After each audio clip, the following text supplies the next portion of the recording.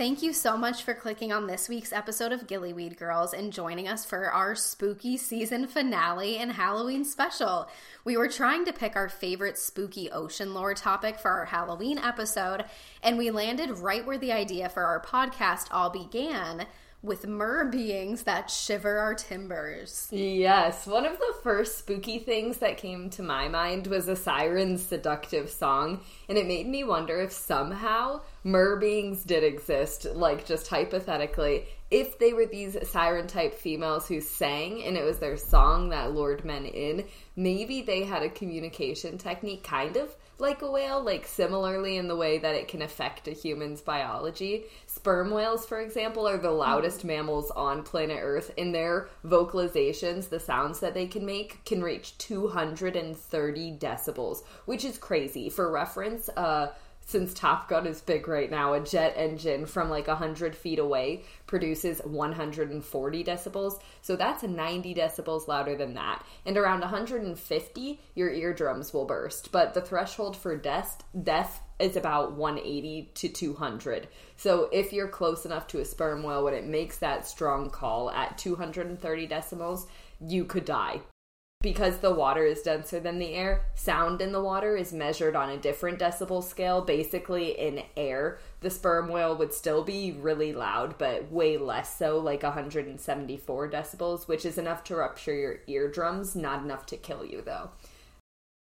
It's safe to say you probably don't want to spend a lot of time swimming with sperm whales, which is sad because it's always kind of been my number one bucket list item to swim with whales. But when I learned this, I was kind of like, oh, maybe, yeah. I don't know. That sounds kind of sketchy, you know what I mean? I'd probably even choose our scary mermaids over dying via whale call bursting my eardrums. There are so many terrifying ways to go in the sea. But we're the Gillyweed Girls, so for our spooky special, we gotta focus on those mermaids. Yeah, definitely. So while the first thing that comes to mind when we hear mermaids, at least for myself I know, is like half fish, half human, beautiful woman with long, flowing, perfect hair, and just all around like gorgeous. But there are so many stories and recorded sightings from all around the world that suggest that mer-like creatures or like mermaids are a hell of a lot scarier than what we kind of like grew up knowing to believe. Like pee your pants scary. So I'm excited to dive into that side of mermaids for our Halloween special. There's a whole wide world of lore and mythology and also real historical accounts and records of mermaid sightings, like by Columbus. We talked about that in an earlier episode. There are mermaids with beautiful fishtails who marry princes, ordinary girls who become no ordinary girls when they're turned into beautiful golden-tailed mermaids, and then our more fish-like mer beings of the sea with webbed fingers and scales and sometimes red or black eyes, and generally more spooky overall. Yeah, and these creatures have different motives, like go where the people are to dance and brush your hair with a fork and become a princess on land, as well as the sea, or, you know, seductive sirens that want nothing more than to lure men to their deaths. There's the seductive sirens that fall in love with the men and live on land part-time, all the way over to savage monsters of the sea whose motives can be best described as shark-like, the aggressive kind like a great white shark. So, we are going to first dive into some mer lore from Africa. Africa is a massive continent, and they have a rich collection of mermaid tales, particularly in the south. One of my favorite African myths inspired my gamer tag that I use. It's Juzu, which is a Zimbabwean word for essentially siren or mermaid. Oh, yeah. It's a beautiful spirit of the water who lures or snatches, kidnaps people that she finds interesting, taking them to her underwater realm. At first, Juzu aren't the nicest to those that they kidnap, but they're not 100% cruel intentioned. It's apparently initially just a test to see how the person is going to react. And they kind of have this sort of cycle where if they keep reacting negatively, they're just going to keep having a negative time. Almost like reaching enlightenment, I feel like. So whoever is snatched has to complete a task given to them by the Juzu. and has to eat whatever is offered, otherwise they'll never be allowed to return to the surface. That is difficult because initially the food that the snatched one has to eat is something gross like beetles or worms or other insects or mud. And this person will likely have to endure being treated like worms or beetles and mud for weeks, months, or years. If the person passes the Juzu's test, then they're treated better both just in general and in what they're offered to eat. So Juzus really can be sweethearts, they're wise, and even can become this Dumbledore-like spirit guide and teach you magical healing arts like the waterbending ladies have. If everything goes well, according to the Juzu, the snatched one can return home with a gift, a basket of magical medicines, and amazing knowledge of magic and healing in general. Apparently, the snatched one's family also plays a role in whether or not they get to come home. Their family and friends have to sing traditional ritual songs praising Juzu while kneeling and clapping to ensure their safety in return. And in Zimbabwe, mermaids have long featured really heavily in various different myths and legends, where they're often called the Mondao and are portrayed as malicious creatures that enjoy pulling bathers or swimmers under the waves to their deaths. Oh my goodness. I know. Although many see these tales as just spooky lore, apparently there are quite a few Zimbabweans who believe that these Juzu and these spooky ladies of the sea actually exist, and there are incidents or sightings involving mermaids that often pop up around this region of the world, and we're going to talk about a couple of them.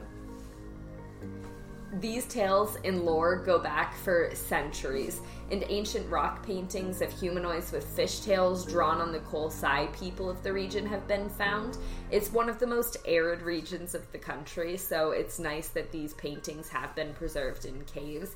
It's this semi-desert wasteland known as the Karoo in South Africa. Just why this desert-dwelling people would have mermaids as part of their lore remains a mystery, but maybe it's something like the States. I live in Illinois right now, and in Illinois we have fossils of these marine-like creatures since Illinois used to be underwater, so it could be similar. Yeah, it definitely could be. That's wild. Yeah. Just why this desert-dwelling people would have mermaids as part of their lore remains a mystery, but the region did once lie underwater, so there have been sightings of creatures reported from the greener and more fertile Klein Karoo to the south, where mountain spring water creates these pools, and even water-filled caverns where the creatures are said to live. These mountain-dwelling mermaids are in no way friendly and have long been said to lure travelers to the water in order to drown them. These creatures are typically not seen as flesh and blood creatures, but rather as powerful spirits or demons, and are greatly revered and feared by tribes of the area. Wow, that's intense. Isn't it? In other regions of South Africa, mermaids are often called the Kaimen, interestingly from the German word Cayman, and are typically described as a race of malevolent creatures that drown their victims with glowing red eyes. They're these half-fish women with black hair, and it kind of makes sense that this malicious woman would be called the Cayman. We call one of our alligators a Cayman in the States, and probably elsewhere, I'm sure. But the Cayman is a vicious creature of the water. Why not call a mermaid a Cayman? That's awesome. Yeah, why not? Just go for it. Right, exactly. So there's one sighting report of a caiman that came from 2008, which I want to think is more recently than it actually is because I'm getting old. But it was at this quaint, isolated rural village of Surbrock. A local witness named Daniel Capito claimed he had been hanging out with some friends along the bank of the river on the evening of January 5th when suddenly they heard a strange sound coming from a low water bridge, which sounded like bashing on a wall, quote unquote. When they went to investigate, apparently in the murky darkness under the bridge, they could make out what looked like a white woman with black hair. She seemed to be in trouble. She was thrashing about in the water, and his friends were like, "Hey, what is that? What's going on?" And he was like, "That was so weird. I just went over to help this woman, but I swear to God that they had red flickering eyes and this faint glow about them. I don't think she was normal. She was hypnotic. One of the friends, his name was Martin Alkers, went over to see it for himself, and he claims what he found profoundly scared him. They are swimming through the water around the bridge. He could see the same woman who his friend had talked about completely with the red shine in her eyes and all, and he was like, oh my god. He said the figure was definitely female, and the whole time he watched her, she made a sound reminiscent of crying, imagine moaning Myrtle, which he described as, quote-unquote, the strangest sound.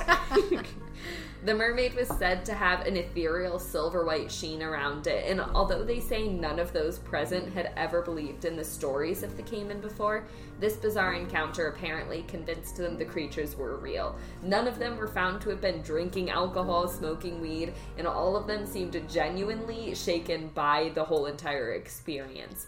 There are other reports in South Africa too. Another showcases the creature's more sinister tendencies. On New Year's Eve in 2015, for example, there was a 12-year-old boy. He was in South Africa as well. He apparently went to the bank of a tributary in the Sabi River to meet his friends for a swim and never came home. And authorities were brought in. They searched the area. No sign of the boy anywhere, despite an investigation that involved diving teams. Even though police blamed strong currents in the river, which makes sense because it's a river, or a crocodile attack for the kid Misango's disappearance, the boy's family explained to them that the boy had been kidnapped by a mermaid, an assertion that was backed up by another eyewitness who claimed he had seen the boy pulled into the water by this pale-skinned creature. The witness claimed he had gone to try to help the boy, but that he had completely disappeared super quickly into the muddy, murky water and was pulled in by something that very well could have been coiling to lash out at him. Oh gosh, that sounds terrifying. I can't. Can you imagine just like horrifying if you ask? You're just like chilling with your friend and he gets pulled underwater by some like sea monster. That is terrifying. Yeah, and you can't tell anybody because who's going to believe you when you're 12 that a mermaid pulled your friend under the water? That's so sad. But it definitely shows like the possibility of a darker side to mermaids, especially if the family was like, no, it was mermaid. Maybe they had some like secret beef with the mer people. Like, right? If they were adamant, you know. That was like 2015. This was a great example for how mermaids or mer people can be absolutely fucking terrifying. Just like yours. Your mer person is really scary as well. Yes. I don't even know. Like, they are definitely considered mer people, but this is exactly what I'm talking about when it's like the opposite of that beautiful woman that you envision, or like woman fish that you envision when the immediate like thought of a mermaid comes to mind. So my story, I am headed into Southeast Asian mermaid lore. In 1943, the K Islands. So during World War II, Japanese soldiers were stationed with a surveillance team in the K Islands in Indonesia. In the 1940s there, they had some strange encounters with mermaids or like mer creatures. So the local villagers actually knew about these creatures and they called them the orang-ikan, which translate to man-fish. The creatures were described as being almost 5 feet tall with spikes on their spines, shoulders, and neck. They were rumored to have pink salmon-colored skin and a mouth that resembled a carp. So a bunch of like small, super tiny, pointy teeth. And instead of a fishtail like a traditional mermaid, these creatures had long arms and frog-like legs, both which had like translucent or see-through talons at the end. Ew. That sounds awful. Yeah, it's terrifying. The Japanese soldiers recorded many different sightings while they were there, saying they even saw some on land, which suggests that they might have been amphibious, but seemed the most at home in the water. So that's even scarier, like mermaid, like, you know, I guess that's kind of all throughout lore, like Ariel was able to get legs and come on water, but these are ones that literally can just hop out of the water, like walk around on land. It reminds me of the monsters that are in Valheim in The Witcher 3. Oh my gosh, yeah, that's crazy. Okay, so one of these sightings was when a troop of soldiers were apparently exploring some unseen land and came upon a natural lagoon. Everything seemed normal and fine until there was a sudden thrashing around in the water. Then an orangutan jumped out of the water and onto a nearby rock. It turned and faced the soldiers and let out a gurgling, burping sound, which I can't even, like, picture what that would sound like. Oh, yeah, I mean, true. That does not sound friendly at all. I would be scared, too. Then they saw another creature moving smoothly in the water toward them, pretty fast, like, and gracefully, like a fish swimming in the water. And not knowing the intention of the creatures, the soldiers just started, like, open shooting at the rocks and into the water, only to, like, immediately have the creatures disappear from view. They just vanished into thin air. Which, I mean, if I could winnow away and, you know, people were just shooting at me, that would definitely be a peak time that I would disappear to, so I don't really blame them. So another report was told by a startled soldier who recalls seeing one of the creatures on a beach one night. At first, the soldier had thought it was a child until it turned around and he could see in the moonlight that its face wasn't quite right. The creature quickly ran into the water upon being seen and didn't resurface. It just, like, disappeared into the water. A sergeant named Mr. Taro spoke to the villagers and requested that if any of the orangutan were captured, whether dead or alive, to contact him immediately. And soon after that, the chief of the village summoned the general, and to his astonishment, he got to see with his own eyes one of these lifeless aquatic creatures. Apparently it was terrifying and it smelled really bad. Like, that was made known that it smelled like a mixture of dead fish and, like, rotting meat. Ew.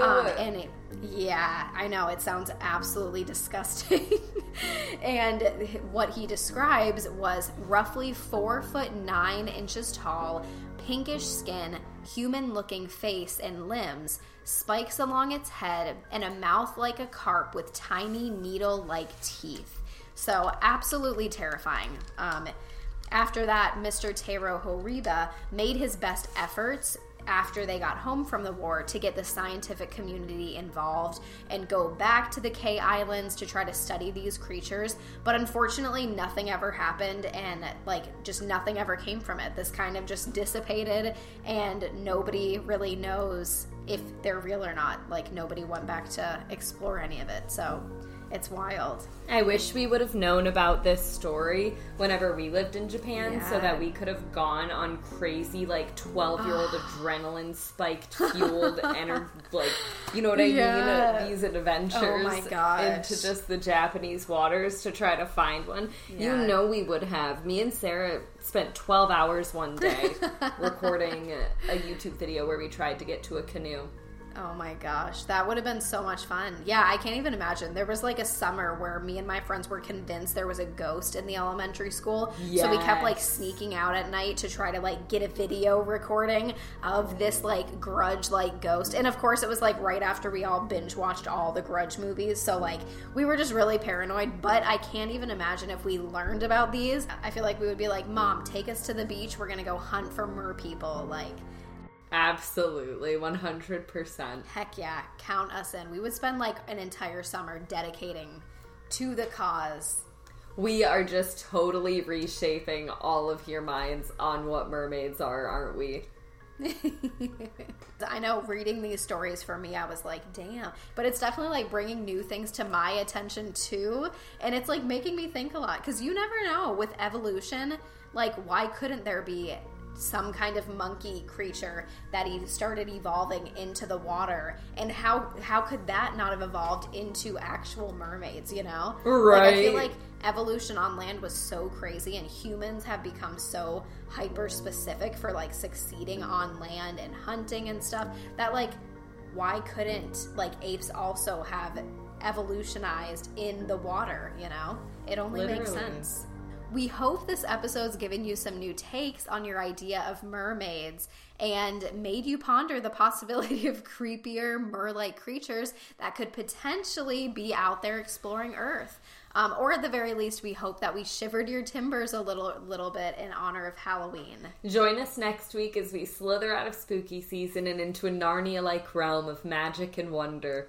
Remember, the ocean is terrifying, so to end spooky season, we'll leave you with one last horrifying ocean fact. There are more graves in the ocean than all of the cemeteries on Earth combined. So if you're playing Mermaids in the sea, you're never, ever alone because you're always swimming in a graveyard and there are countless dead bodies from countless generations and millennia beneath you.